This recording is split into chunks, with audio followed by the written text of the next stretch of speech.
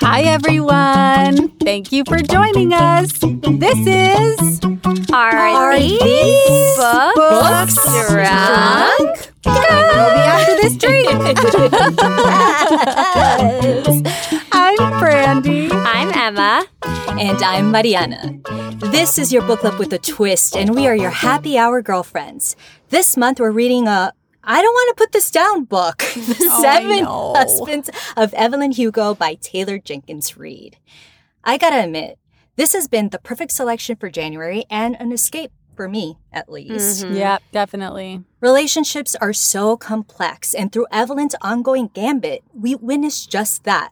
Now, last week we shared some uncensored stories and challenged ourselves to disclose our perspectives on intimacy, unbiased love, and divorce. Ooh. Yeah, we did that. We sure did. And we wish that everyone could always love who they love freely. Seriously. And be who they are without judgment. Amen. E, go ahead and express yourself. Yeah. Oh, okay. Don't mind if I do.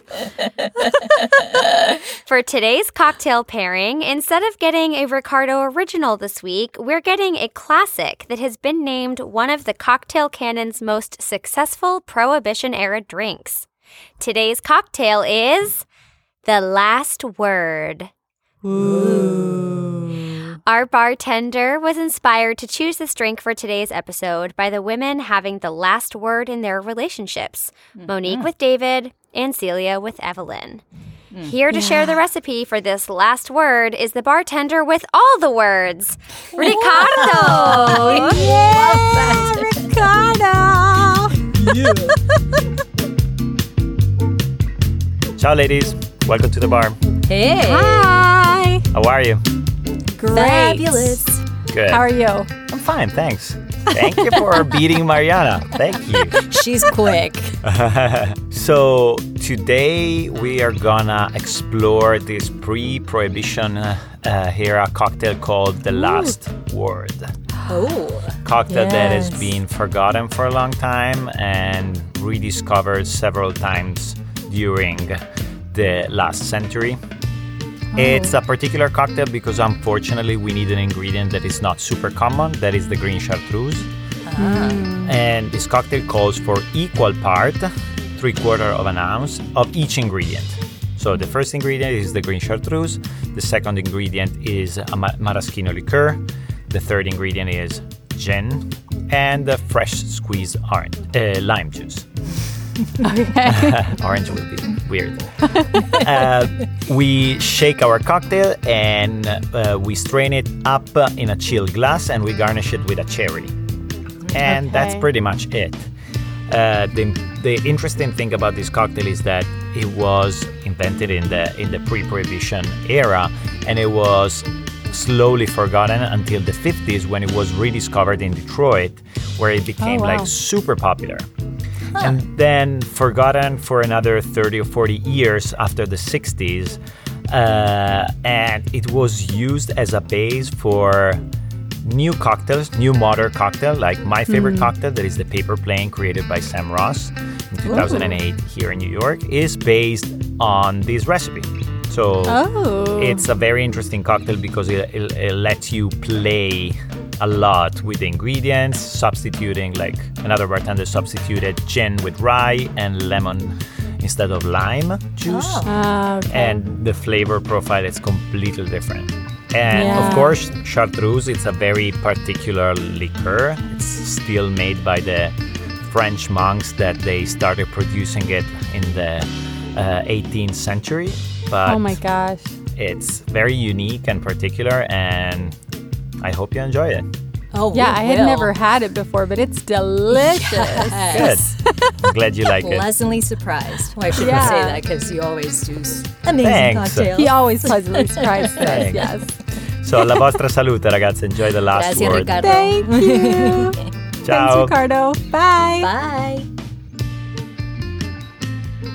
All right, chicas. Salute. Yes. Salud. Mariana's already drinking. I know. I was before like, we- okay, going for it right now. Guys, Yeah. She's delightful, this last word.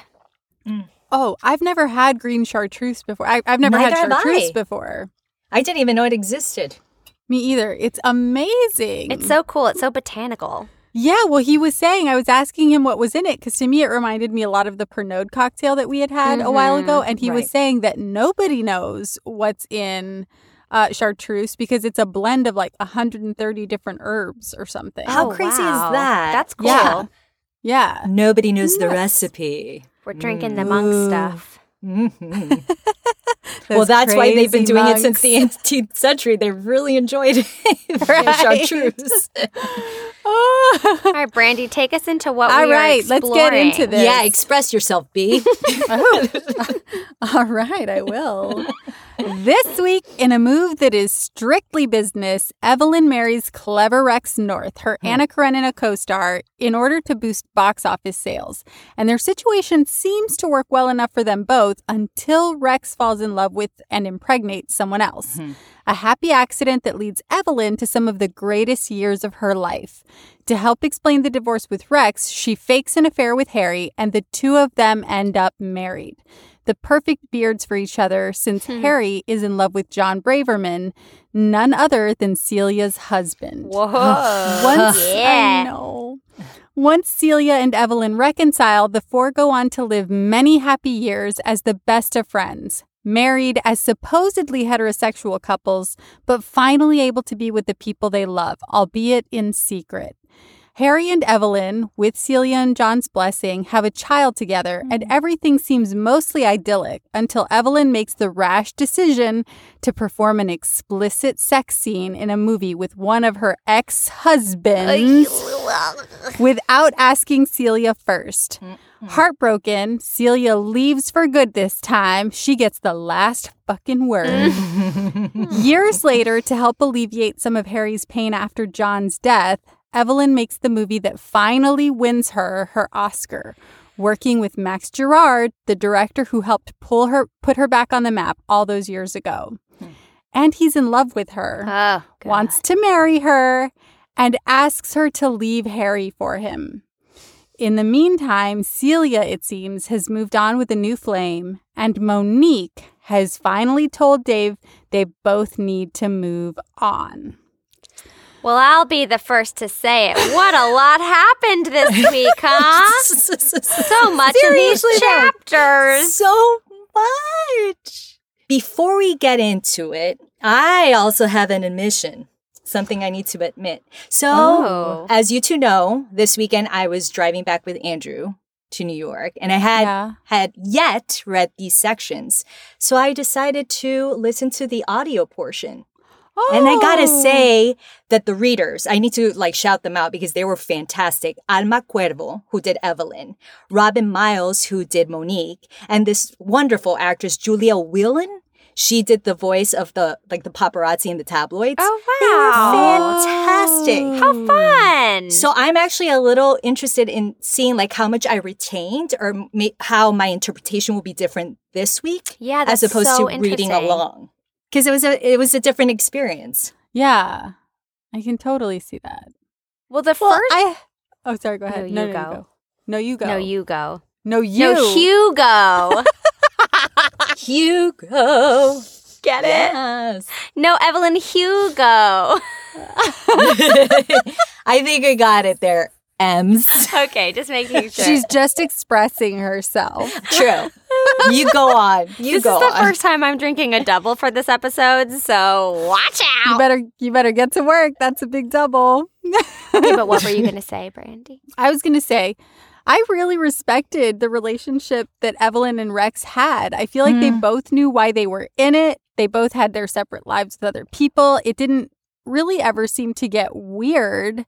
And 2 years into their marriage, when he tells her he's in love with someone else and that he wants to marry that person, I feel like Evelyn really bends over backwards to make it work for him. And I loved that they parted ways with the clink of martini glasses. Oh, yeah. I was like, right. That's how you really know that they're good. It was a They're moving mutual on. acceptance and relationship, yeah. I say yes to that, except I was kind of pissed off when he tried to sleep with her.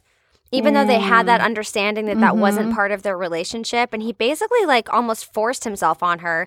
She almost let him, and then she thinks to herself, never let anyone make you feel ordinary, and then she made him leave. So I was like, okay, at least she's not letting it go there, because they did have that understanding, and he tried to break that agreement. So that was like a no-no for me. But aside from that... I had pause about that moment too, but the only thing that made me feel like I could still sort of be on his side is that I feel like Evelyn admits in that moment that she kind of wanted it too. She herself is conflicted about whether or not she wants to sleep with him. She's intrigued. And so I feel like she's, a little push and pull. Battling. Yeah, she's push and pull. But then once she finally says this is not going to fucking happen, he moves it the fuck on. So I was like, all right, I'm good with that, Rex. And it was also interesting because he did say that he never wanted to get married. He wasn't about that. But then he goes on to then, or has the realization that Judy was always someone that he truly wanted. And then when she was about to have his baby, he was like, Joy? I have to do the right thing. Yeah, I said Judy, His Joy. ex?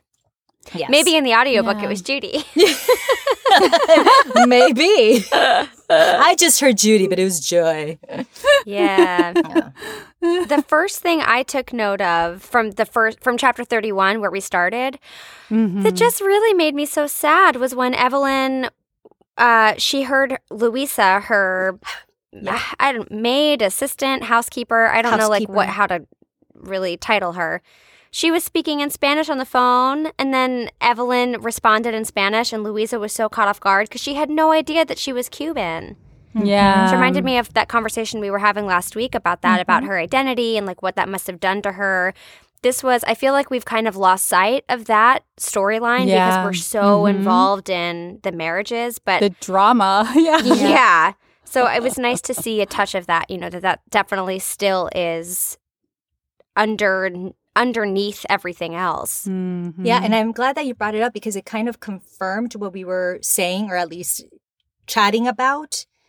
Because Evelyn goes on to say, instead of trying to make my way in the world as a Cuban woman, I've simply forsook where I came from. In some ways, this helped me release, any remaining ties connecting me to my father. Yeah. So she had a very unstable relationship with her dad because of who he was. Yeah. And in a way, as we've said many times on the podcast, that we are very impressionable as kids, and the way we're treated as children, a lot of times we either detach ourselves, disassociate from the pain from that. And unfortunately for her way out was simply forgetting about her ethnicity. But I have to say, I love the friendship that seems to sort of bloom between her and Louisa. Like, she doesn't get rid of her. Yeah, and she's her she then right makes hand. a point that, like, Louisa comes with her everywhere. Every house she moves to, even across the country, Louisa comes too. And I sort of loved that. I feel like it's almost her way of keeping her identity close without getting it too close. But also imagine all of the secrets that Louisa knows that she has kept. Imagine like how many times she could have leaked and gotten paid so much money for that information, but she would not. She's loyal. And she didn't. She didn't. She's loyal. She's just a good person. Yeah. There was an understanding there. I felt like from what we read this week was the first time that I was reminded of the Me Too movement. I feel like this book is kind of like the very beginning of that. Although this goes back to the 1950s, we could have set the beginning of the Me Too movement back then, probably even prior to then, But I was seeing so many correlations this time, how it could have been that back then as well. We're basically seeing like the birth of the reason for the Me Too movement, at least in the film industry. Right. Which kind of does break my heart because I feel like Evelyn, instead of fighting against that culture, she's like, fuck it. I want what I want. I'll play that game. No problem. And I sort of admire her for that. But yeah, at the same time, it's hard not to be like, but like, you shouldn't have to. You shouldn't have to do all this shit to get where you want. Have either of you seen The Morning Show? Yes. Love. I know I'm behind, but I'm binging that now. I'm taking a pause from the affair and I'm watching The Morning Show. And I mean, great choices. You know, I have a lot of time at home now. But again, I'm seeing so many parallels in that show and this book. Like every time now I watch that show, I'm reminded of something that happened in this book. Now, when I read this book, it reminds me of a scenario in the show. And it's just like you said, you know, it's so sad that women for this long have had to go through what they went through to have the careers that they should be able to get without having to be sexually molested or abused for it. Right. To continue the momentum. Because if they didn't follow through and play the game, then they would be washed away. Right. The things that they do to protect these men. I mean, I feel like we've been talking about this a lot, and that's fine because it is a really important subject matter, but it's just like, it's so infuriating that it keeps coming up because it keeps coming up. Because it's still here. Been decades and decades and centuries of, you know, oppression. Okay. I don't want to get into that. I want to talk about Evelyn and Harry. No, like yes. That moment when they were staging the dual affairs and they were in the car together, and like part of me was like, this is so weird, but also like it just affirmed even more for me how much I love them together. I did too. And when Harry kind of said, I've always wanted to sleep with you, and I think he said it kind of coyly, like as a joke, but a part of me did feel like these two fucking love each other. Like, I think at that moment, at least, I thought, like, if they only ever get to be together, I would think that's enough because they're both so willing to, like, jump in each other's boats. You know what I mean? No matter what's happening, they're there to save the other one. So beautiful. As Harry is holding Connor and holding Evelyn's hand, he says, I am absolutely positive that I need you more than I ever needed another living soul. They are soulmates. Yeah. Well, and there's discussion of that in the book, how there's like different types of soulmates and stuff, which I totally believe too. There are different types of soulmates that you can have, and they're definitely they were meant to find each other. There's no question. Yeah. Do you think either of you could have staged something like that with one of your gay best friends? Do you think that you could have like explored that relationship? Absolutely. Me too. Yeah, there's something about, I guess, I don't know if to call it an infatuation that you have with a gay best friend. That there's this like admiration, adoration, love, respect, a different kind of kingship and friendship that you don't necessarily find with someone that's interested in the opposite sex. That's so true. And it feels safe. It feels really safe. Yes. Yeah. Yes. Absolutely. So I get it. I get it why they were able to do this. I get it why they loved each other so much and why they decided to have a child together. It makes perfect sense. And I like that they named her Connor. Yeah. A question that I sort of had, though, was like, if you were Celia and John, could you picture yourself being okay with your significant other having a child, physically having a child with someone else? Because it seems like Celia and John are around as like aunt and uncle, but they're not parents in the way that Evelyn and Harry are. Right. I thought about that a lot, and I think it would have been different if the father of the child hadn't been Harry. I think because he was in their circle and part of that friend group, I think it made it a lot easier than if it had been some other Joe Schmo that she wanted to have a kid with or was with. So I think that made it easier. But, I mean, it doesn't seem like Celia's thrilled to be Right. not raising, but semi-raising that kid that she has nothing to do with. Right. And I think that was one of the reasons why Celia eventually left once again, and this time for good. Because You mean when she had the last word? When she had the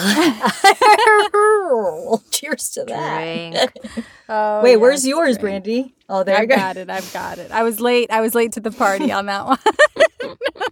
This was one of the reasons because Celia couldn't have all of Evelyn. That part of her of being able to share or provide a child, she couldn't do it. I mean, there's a lot more reasons, but I think one of the reasons is that they didn't have that connection, and she never felt that Evelyn was fully her whole self with her. I have to say, though, I was a little upset with Celia for this second breakup about the sex scene. Girl, me too. Are we going to go there? Good, because I was scared to bring this up because I was like, oh, they're both going to gang up on me. They're both going to be on Celia's side. But I'm like, why does Evelyn have to constantly keep apologizing for who the fuck she is to make Celia happy? I was so annoyed. What did you make of this? I know. I want to see. I want to know what Mariana thinks, though. She's making a face. Well, this is how I heard it. Literally. My defense is yourself. I found during these sections, for not only Evelyn to realize this, but I realized this of Evelyn, that she is selfish. And Celia called her out on this. Here. Because I think about it two ways. Because I want everything, and why can't someone have everything? And because of Celia's insecurities, she would have to hurt Evelyn as her response to like how hurt she was being. So she wanted Evelyn to feel that hurt too. Deep down inside, she was like, I'm hurting, you need to hurt as well. Mm-hmm. But Evelyn does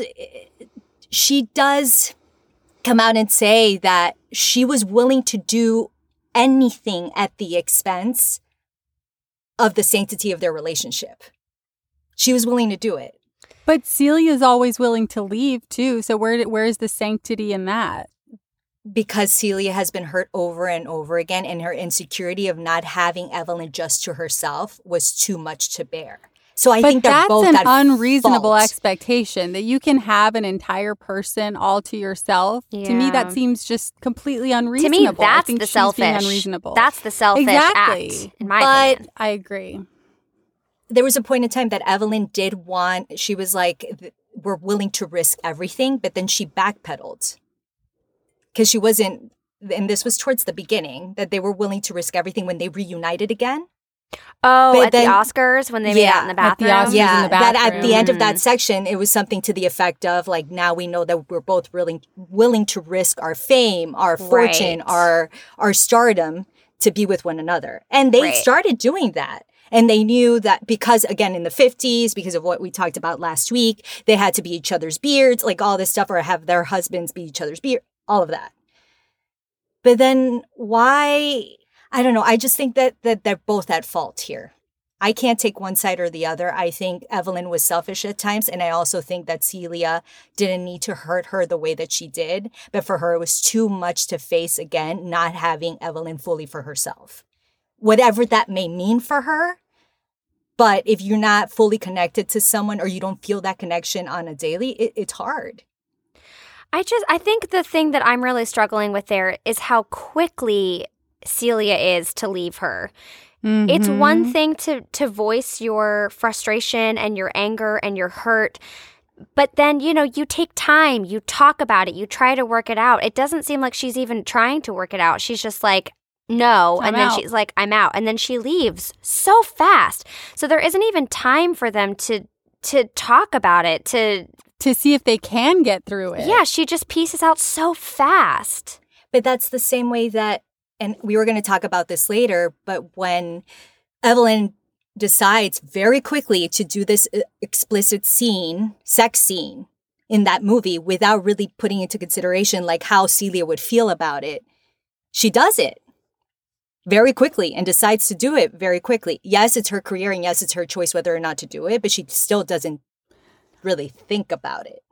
But beyond being her career and her choice, I think this was something that was super important for Evelyn to do. I do agree with that. She felt like it was part of her mission.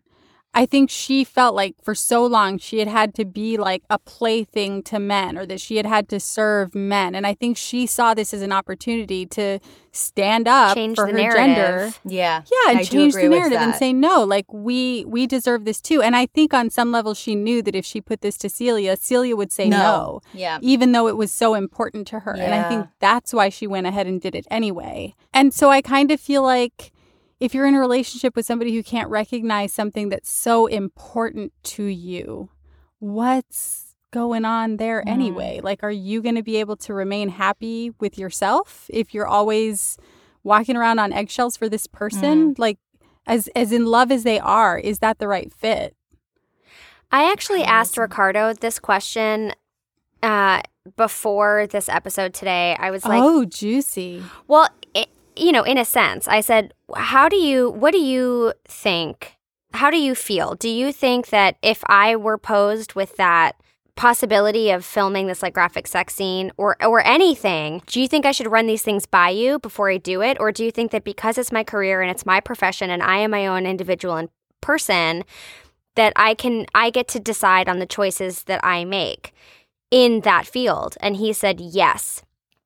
And then he said, what would be really hard and what I think is what actually is the final straw for Celia is that it's not just any guy, it's her ex-husband who was really abusive to her. And I think that really that makes a difference. It's not, I still am on your side on this, Brandy, or whoever's side. I'm on Evelyn's side. Yeah.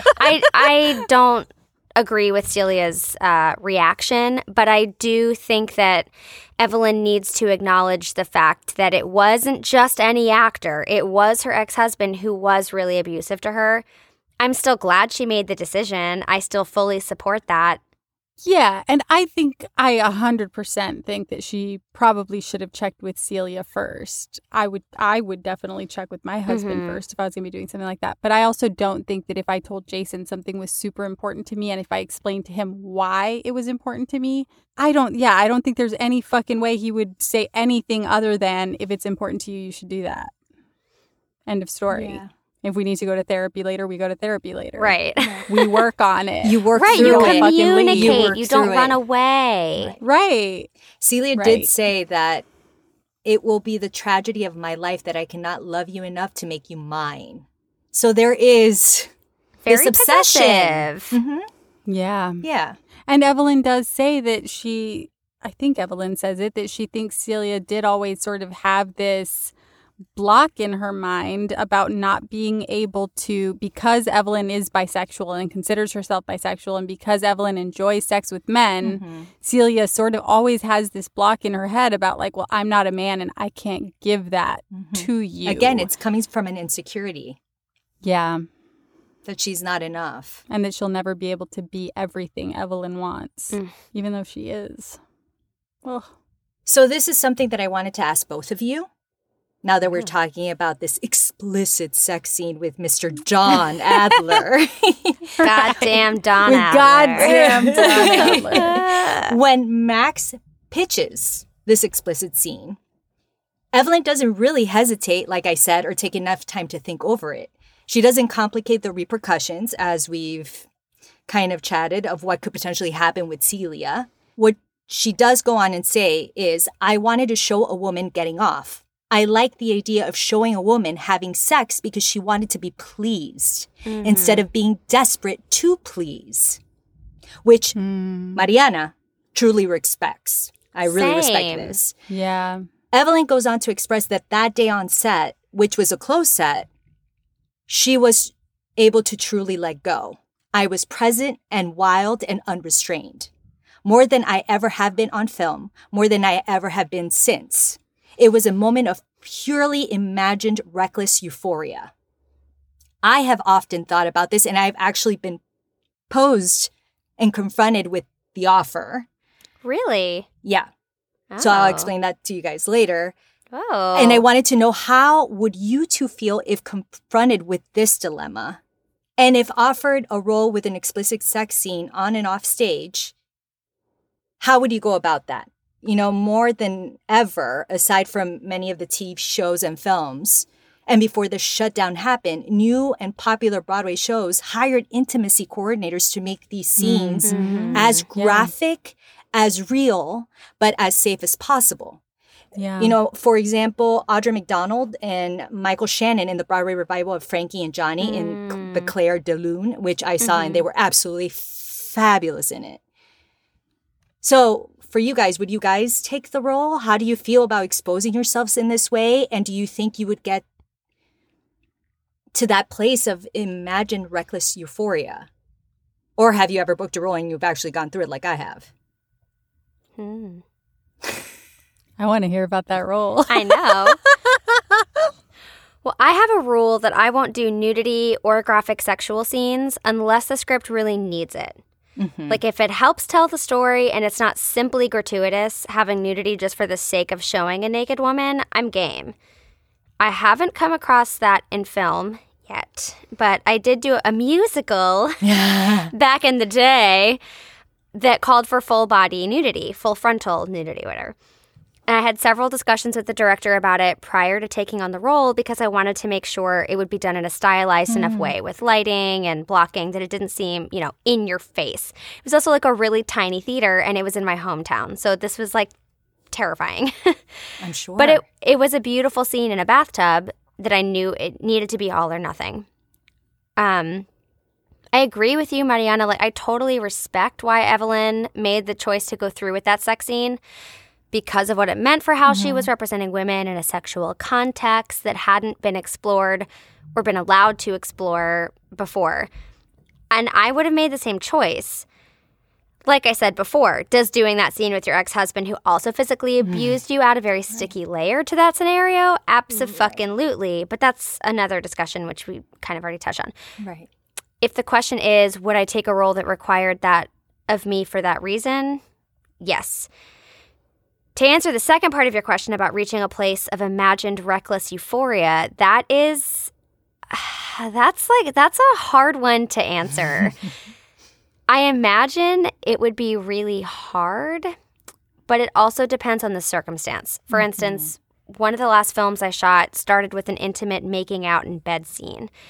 And I was wearing a nightie, and the actor was in underwear, so neither of us were naked because it wasn't necessary for the storytelling. But the whole time we were filming that maybe 30-second moment, I kept thinking about the technicalities of it, where my hand was in relation to the camera so that I wasn't blocking his face, where my hair was falling so it didn't block my face, keeping my hips lifted off of his so I didn't crush him with my weight, et cetera, et cetera. Mm-hmm. In film, when you have a camera who has to pick up certain moments, you have to be aware of where the camera is so that you don't ruin the shot. Exactly. Mm-hmm. However, in stage, in theater, when you have more freedom in that sense, because the entire audience is your camera and you just have more playing space, you don't have to think so technically, and it can be easier to get lost in the imaginary circumstances.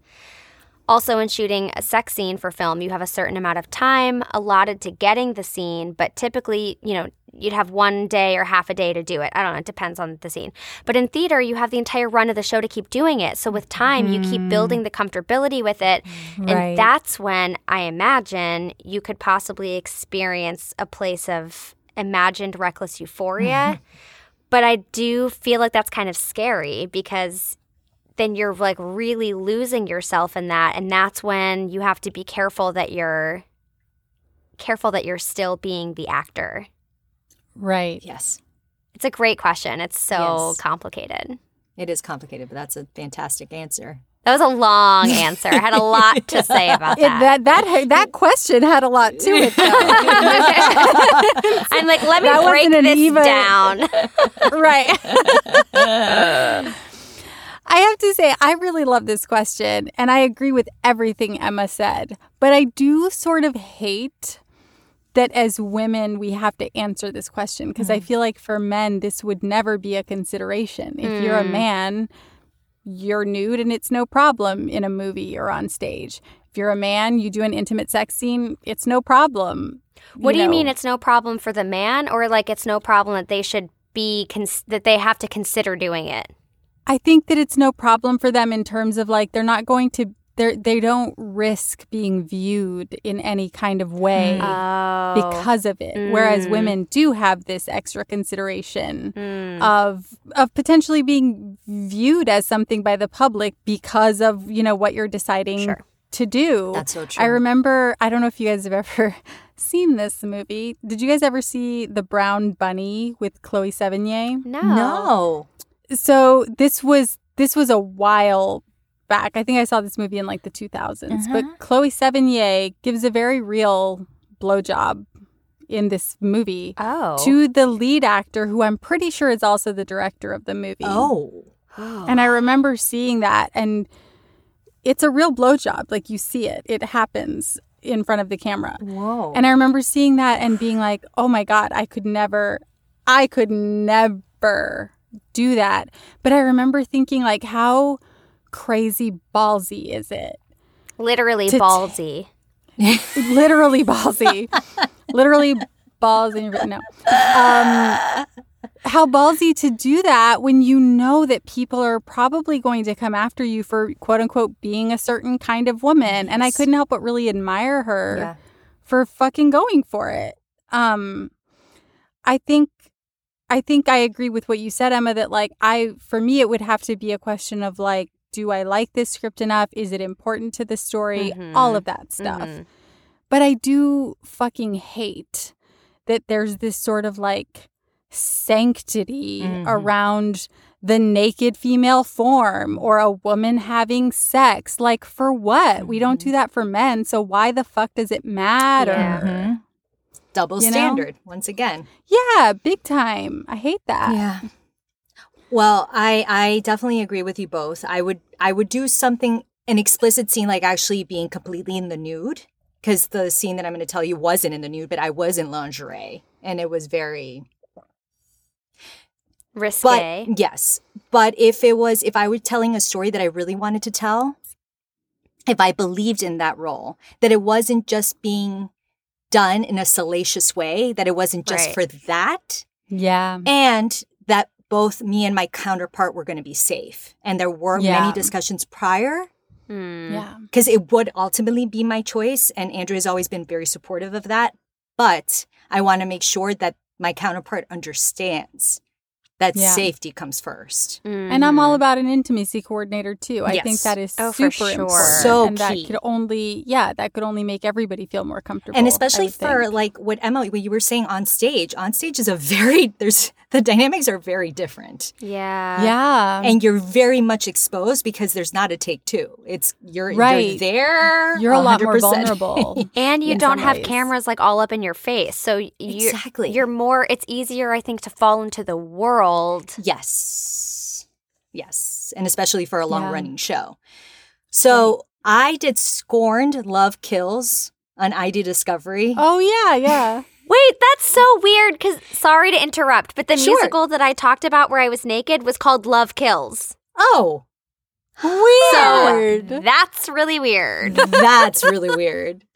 Okay, sorry. Please continue. I know Scorn Love Kills. Great. But anyway, so I was younger and I was like, oh my God, I'm going to be on national TV. It's like, cable network. A lot of people are going to see me. I actually am going to have lines and there's going to be an extended scene. Like, this is exciting. But it was a non-union job. So the intimacy coordinator was in there. It was a close set. The director was very particular and very blunt about our safety, so I felt protected. But I'm sure if it were a union job, it would have been a whole different thing. I would have the contract would have involved a lot of things of what could happen, what couldn't happen, and who would stop it if something did not go as planned. Mm-hmm. What was so interesting is because the director was kind of choreographing everything. And it was like what you were saying, Emma, it was so precise. And like the hand here, and now the kiss here, and now you're going to like get up on each other here, and then the leg is over here, and you're in lingerie and we want to show a little bit of this boob and a little bit of that. So it was just, it was so technical that it never felt that you could get to this place of unreckless euphoria. Like that was never a thing, and that never scared me. I really appreciated the choreography. Because it turned into a dance. Yeah. But what was very funny is the first scene that we shot when I met my counterpart that day, the first day on set, I shook his hand and they're like, okay, and now we're going to shoot the scene where it's the morning after and you're saying a loving goodbye. And it's like, okay, nice to meet you. And I said 2 words to this guy. And then you were already in there. Yeah. So it felt very much about the job, as opposed to getting to any other place. Right. Which there's a safety in that too. Absolutely. Totally. I felt being taken care of. Good. Oh, I want to see this episode now. I know. Well, I sort of have a question for you guys leading off of this moment, too. I think it's Monique who comments when Evelyn is telling her this story about shooting this scene with Don. Yeah. Monique says that it's kind of a wonder that Evelyn didn't ask Max to replace Don with somebody else. And more and more frequently, we see actors and directors and producers stepping up to say that that kind of behavior on behalf of their stars isn't acceptable. Johnny Depp was recently cut from Fantastic Beasts over his abusive behavior. A few years back, there were several stars who donated the entirety of their paychecks from a Woody Allen film to charity. And Netflix very recently removed Shia LaBeouf's name from For Your Consideration materials for Pieces of a Woman in the wake of some pretty horrifying allegations of physical and emotional abuse, among other things.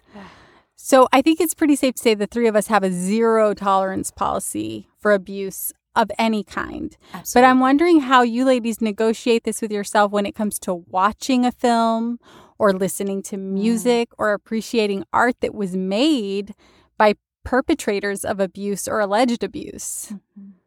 I think the key here, B, to your question, is that we are aware of these allegations and we can choose whether or not we want to continue praising these alleged perpetrators or these perpetrators. Because, as you said, we have zero tolerance for this abuse.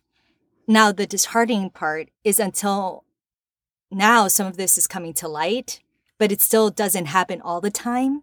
No. Or some of it continues to be kept under wraps because of the potential repercussions if things come to light. Yeah. For instance, I was at home and I was watching Good Will Hunting, which is one of my favorite movies. Yeah. And I realized that Harvey Weinstein was an executive producer on this film. And Casey Affleck has a role in that exactly. film. Yeah. And I'm like, Yeah. Yeah, And it sucks. it sucks because this... It's a great movie. Yeah, and this movie keeps on airing. But then I think to myself, there were a lot more individuals involved in this particular film, or in films in general, or in TV shows. That why, because of this one individual, does everybody also have to pay for it? So that's kind of how I balance it off, because not everybody has to pay for their horrible and awful, the things that they did. I feel really similarly. I think this is such a hard question. It is.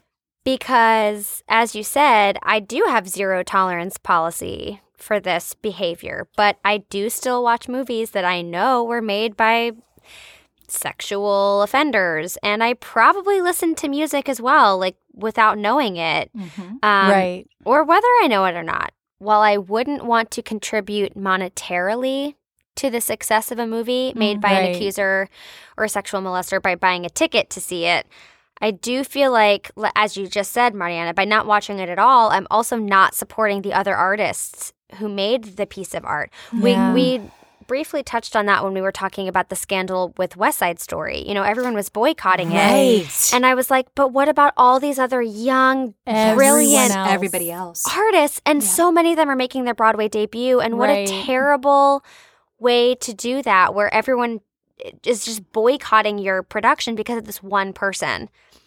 So I am on your side. I agree with you wholeheartedly for that.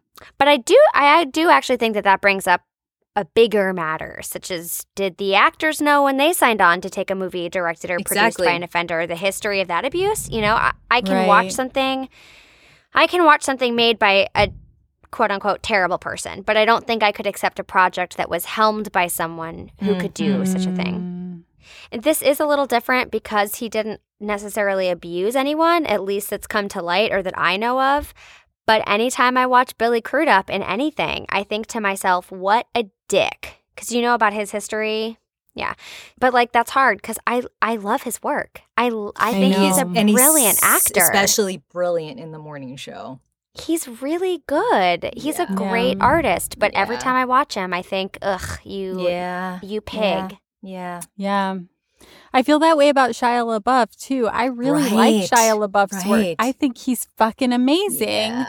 But then in light of these recent allegations, it also just kind of pisses me off that I feel like I haven't seen this movie yet with Vanessa Kirby, Pieces of a Woman. Yeah. Me neither. But her, just based on the trailer alone, her performance in this movie looks fucking stellar. And it really pisses me off that what has taken off is not the story of, you know, what a brilliant performance she gives. What's taken off is Shia LaBeouf is now being removed from For Your Consideration materials by Netflix because of what's going on in his life. And it's like such bullshit.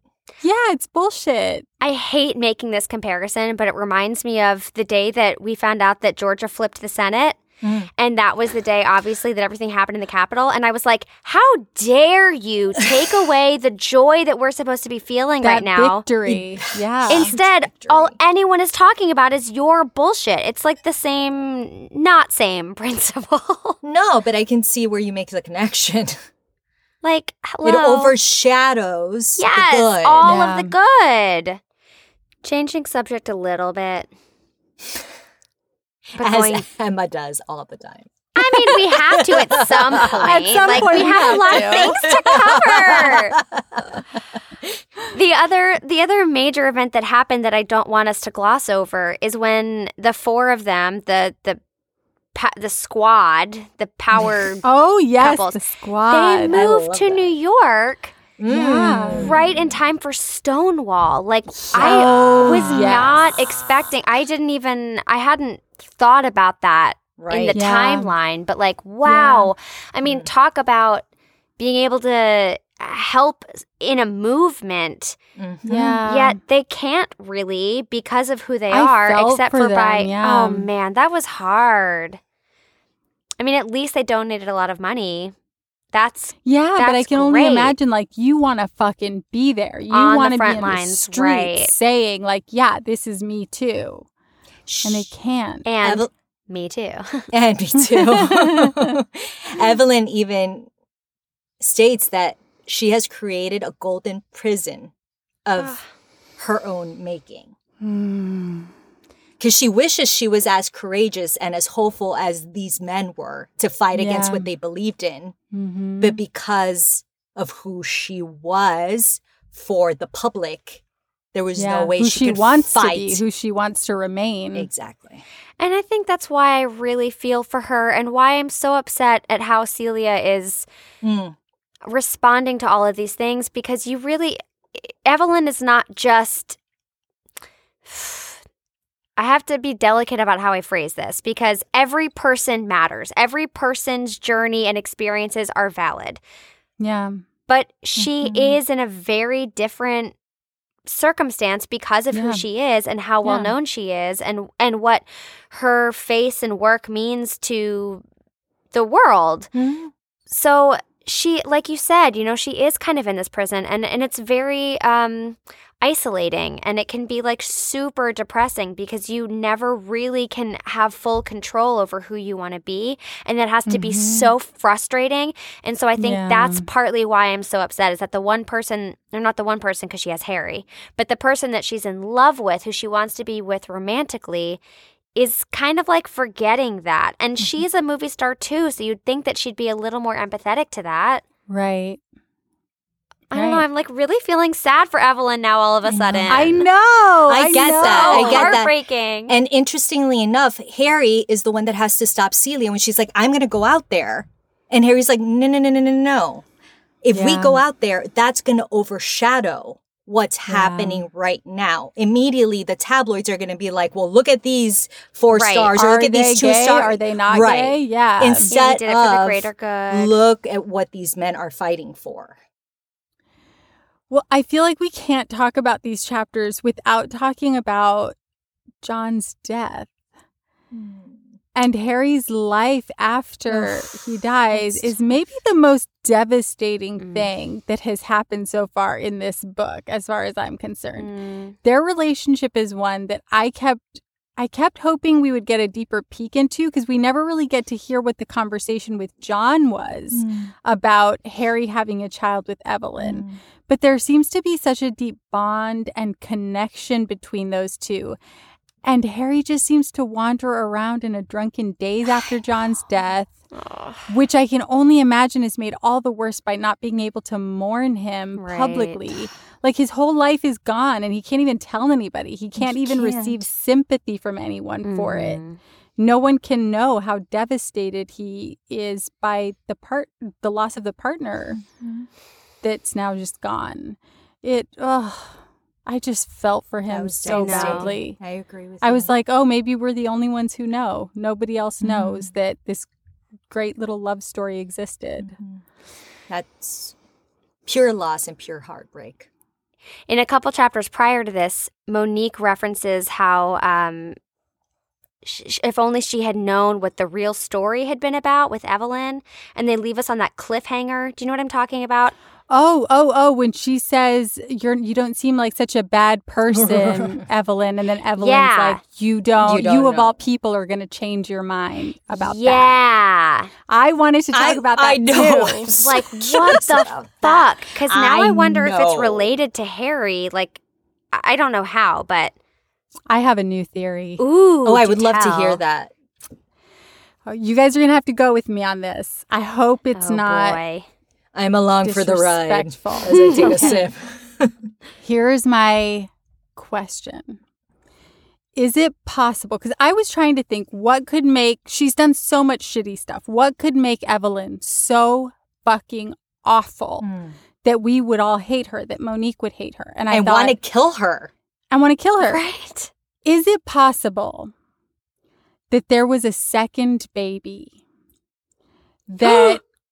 What? That there was a second baby that was Connor's twin that was born black and that Evelyn and Harry made the choice to give up for adoption. We don't know who Monique's father is. We just know that Monique is half.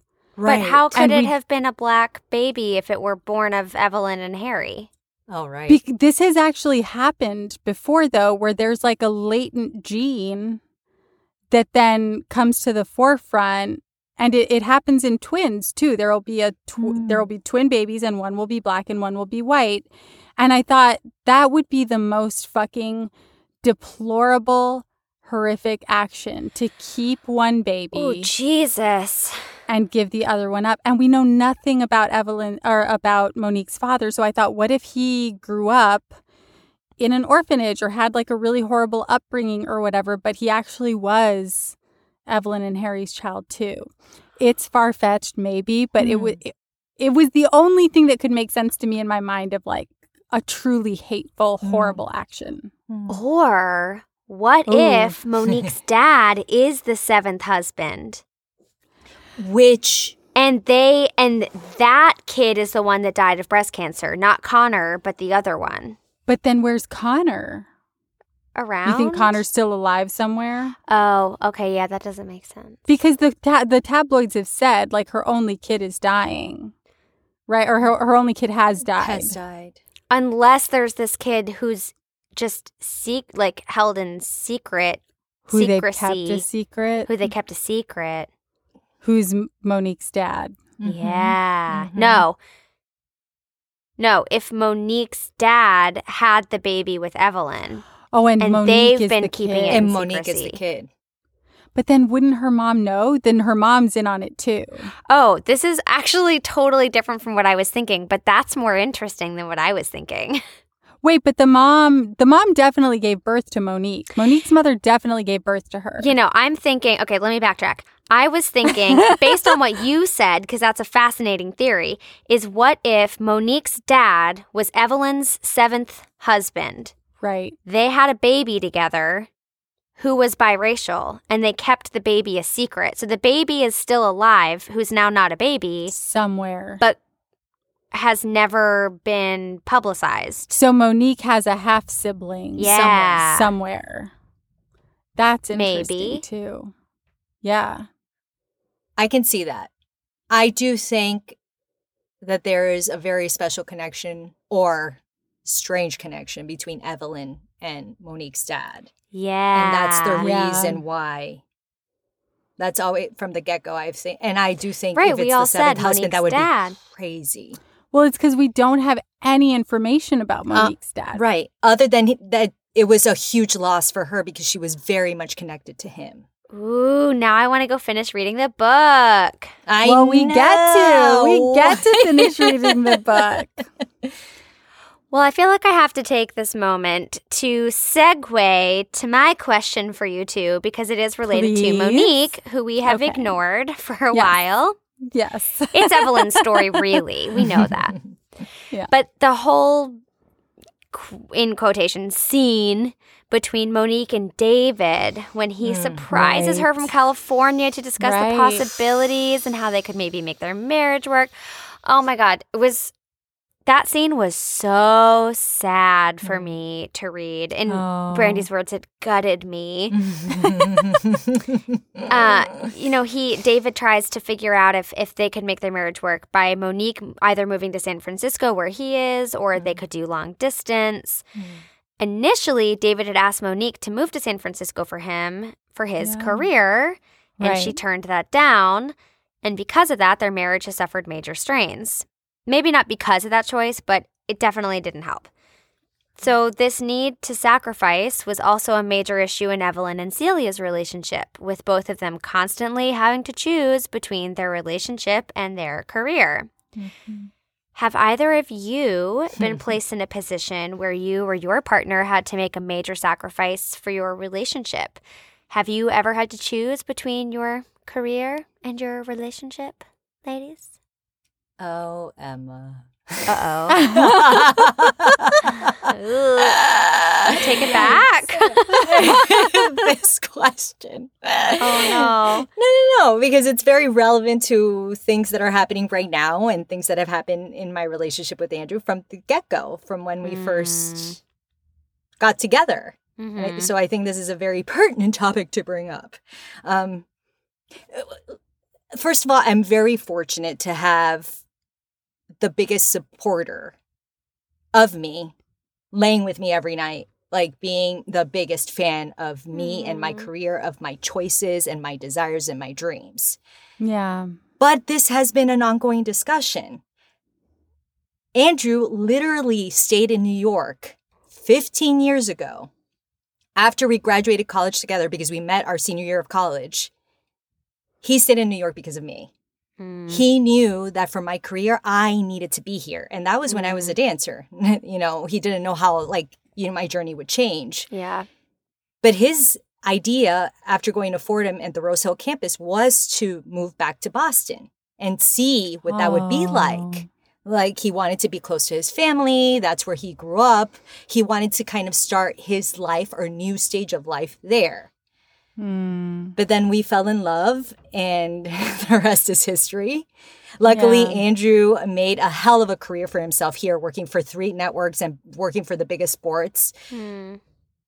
But I know that he would have not stayed in New York if it wasn't for me. Yeah. So that's always been there. Fast forward 15 years, and we're in the midst of still contemplating what's best for our family, for us, for our futures, for our careers. As individuals. And this at times has become like a point of contention, but ultimately he is my other half, which as Monique was struggling with David, she realized that David was not. Yeah. Right. No, and I would choose, and she says that, and I would choose him, Andrew, any day over what could be for me career-wise. Throughout the years, we've been given the opportunities, or at least posed the chances of possibly going to LA, possibly going to Charlotte, North Carolina. And we've contemplated about moving and what could be. But as you two know, during the pandemic, there's been a lot of realizations of what an ideal lifestyle would be like and what a sense of normalcy would be like. And that's so crucial for us. And that tomorrow is not guaranteed, and that all we have is the now, the present. So we are much closer to choosing the location that we will be settling in as a family, a place that we can call home, where we can ultimately thrive, so he can unleash his dreams or continue to do so. And I will be able to continue pursuing my dreams without much sacrifice, hopefully. And I want it all, God damn it. Like I was saying before, know. like I fucking want it all. Yeah. But I'm accepting the fact that this is not giving up and that this is not a failure for me. Right. Yeah. And that loving my husband unconditionally and wanting what's the best for him, if that would be the case about moving somewhere else, it beautiful. would be what's ideal. And it would be like why when the first day that we met, he was so supportive of me that I need to do that in return. And not necessarily that I need to, I want to. You want to. Yeah. Yeah. Oof. I think that's beautiful. Thanks, guys. Yeah. Thanks, I B. think Jason and I are really lucky in that we don't want kids. So we don't have to consider anybody but the two of us and how Doc. many dogs we want. Yeah, exactly. And Mr. But Duck. I just know that work is super important to me and such a huge part of who I am as a person and my self-worth as a person. So I can only imagine that work would be that important to my partner. You know what I mean? Like Of whatever course. he finds that's important to him has to be as important to him as what my work is to me. And I feel like asking somebody to give up what they do, I mean, it's tantamount to like asking them to cut off a limb. Like I couldn't do that. Yeah. Not that I'm saying that that's what you're being at all, Mariana. No, I'm just- not at all. But I think I just don't know that there has to be a choice. I think if at some point Jason needed to live somewhere, I think Jason knows I have to live here. I can't even live in LA, I don't think. If it was for work, sure. But like I'm not going to move LA just to try. I don't like Right. LA. Yeah. You already know that. I need to live here. I like it here. Yeah. And so I think if Jason had to live somewhere else for a little while to like, you know, explore work options somewhere else, like I think we could live separately for a little while. Like I don't think it needs to be a like in the box situation. But again, that's because we're lucky enough to know we don't want children. So it's just us that we have to worry about. Man, I wish I didn't want kids as badly as I do. No, you'll be glad once you have them. You'll be No. glad.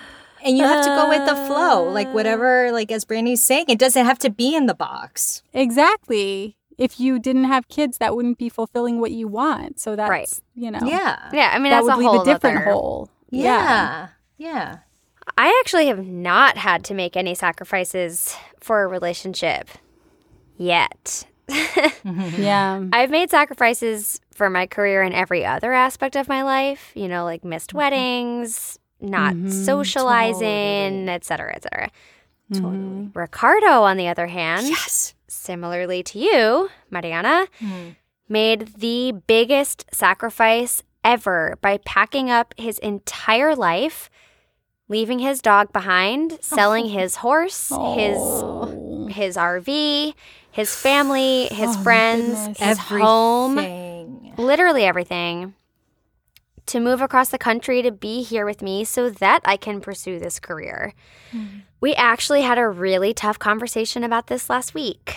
He's been really homesick, and he's been talking about wanting to go back to visit for a while since he hasn't been home in almost 2 years. This fucking pandemic. I mean, yeah, he could have gone back almost a year ago if it weren't for COVID. And we talked about how America will never really feel like home for him. Oh. Ooh, I don't think I've gotten emotional on the podcast before. Oh, no. You better not be about to drop some like crazy zinger or No, something. I'm not. It's Okay. just, I'm moving. You're both making me nervous. Bye. Emma's not pregnant. She's drinking right now. Yeah, drinking a lot. No. But, you know, in that conversation, he was really open about how America's never going to feel like home for him. And that's really hard to hear and to know that your partner feels that way about where he's living. Yeah. It's not just New York. It's like the entire fucking country. Yeah. And he hopes that one day we'll move to Italy with our family and like raise a family there. Wow. But he also knows that I can't have the kind of career that I want to if I lived there. Yeah. And it was a really hard conversation and made me really emotional because he did make the huge sacrifice for me. So it doesn't seem fair that I never return that favor, even though he's never asked me to, and he would never explicitly ask me to return the favor. Right. But I don't want him to be homesick for the rest of his life. Yeah, that's really tough. And he would never ask me to give up my career for him, ever. And he knows what that is. But he also knows that in moving somewhere else, it would be inevitable. So it's like, how do you find an even playing ground?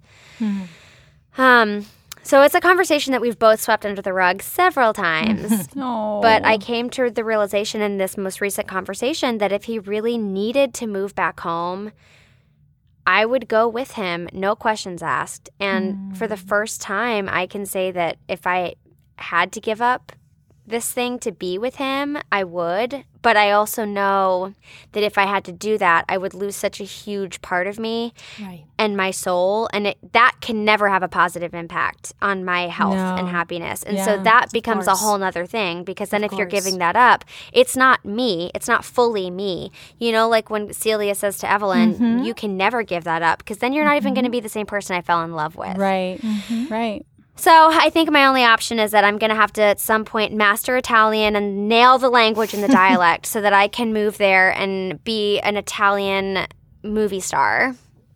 With freckles and red hair. I'm going to take them by storm. Yes, you are. But it's always good to have conversations and to not, it's a necessary At least thing. we're having conversations. Fucking Yes, That's Celia. right, Celia. Where you at, Celia? Communication. Okay, I do agree with both of you on that. Yes. All right, ladies. All right. Final question. What? Yes, I final want to question. know, after she finally wins her damn Oscar, Yes, 25 years later. Max takes Evelyn to get a burger at Jack in the Box. I want to know, what's your late night, post-Oscar, probably drunk and giddy meal? I'm pretty sure Mariana and I both know yours, Emma. Yeah. But go ahead. Taco Bell. I knew it. What? Really? For Taco sure, Bell Cantina? 100% Taco Bell. And if I win when I win an Oscar, I'm going all the way, and I will not be customizing it to be vegan. I will be getting extra cheese, extra sour cream. All the way. What about you, Mariana? I was like, bitch, Jack in the Box? I would go to In-N-Out. I was like, what the fuck? That's true. They're in California. Yeah, I was they like, have that. No, Wait, but I would 100%. But was the In-N-Out a thing then? Because this is what, the 80s? But wait, is Jack in the Box think? even a real place? It is. Yes. Are you They're crazy? competing. They compete in California or on the West You Coast. don't know Jack in the Box Jack and in the Box? and In-N-Out. Oh, see, I thought they made up Jack in the Box. It was supposed to be like an In-N-Out. I've never been to the West Coast, y'all. I'm a little baby They in have the Jack in the pond. Box in the South, too. It's a Okay, thing. take Ricardo to the West Coast and see what he Yeah, maybe thinks. he'll like California. You never know. You never know. He would. But anyway, he would. So wait, is In-N-Out your In-N-Out. answer, Mariana? Oh, 120 In-N-Out. million%. Oh, wow. Like before I heard Jack in the Box, like that burger for like $1.90. It doesn't even matter the price, but that burger. And they're all smushed. He smushes them in between. and you eat them it for that animal kiss. style. What does that mean? That has like What it does has that like mean? like the special sauce with like Oh, pickles yeah. and like extra cheese. Yeah. That sounds It good. is the juiciest thing ever. So Yeah. Oh, I felt that in my I mean, I have groin. to agree with Emma. I'd have to hit up a Taco Bell cantina. I Wait, would need that. what? Cantina. Really? Yeah, I would have to hit, but it would have to be the Yes. cantina because I would probably still want to drink. Drink. Like, yeah, I would need a Baja cocktail Blast. still. Yeah, bitch, whatever they got, I'm gonna get that. Wait, I didn't know that we shared the same Greasy love for taco. Taco Bell. Well, we didn't. My first time going to Taco Bell Cantina was for when we went for bachelorette. your bachelorette. Yeah, Really? I did this? You did. Or my bachelorette did this to you? I liked Taco Bell, but I hadn't been since I moved from Texas because I just felt weird about going to Taco Bell in the city. But when we went for your bachelorette, that was the first time I had gone to Taco Bell since I had moved to the city. Literally like 15, 18 years now. It opened and your they had eyes. booze. I was like, sold. Oh my God. I am so honored that I could do this for you. You did it. I have done something right in my life. Exactly.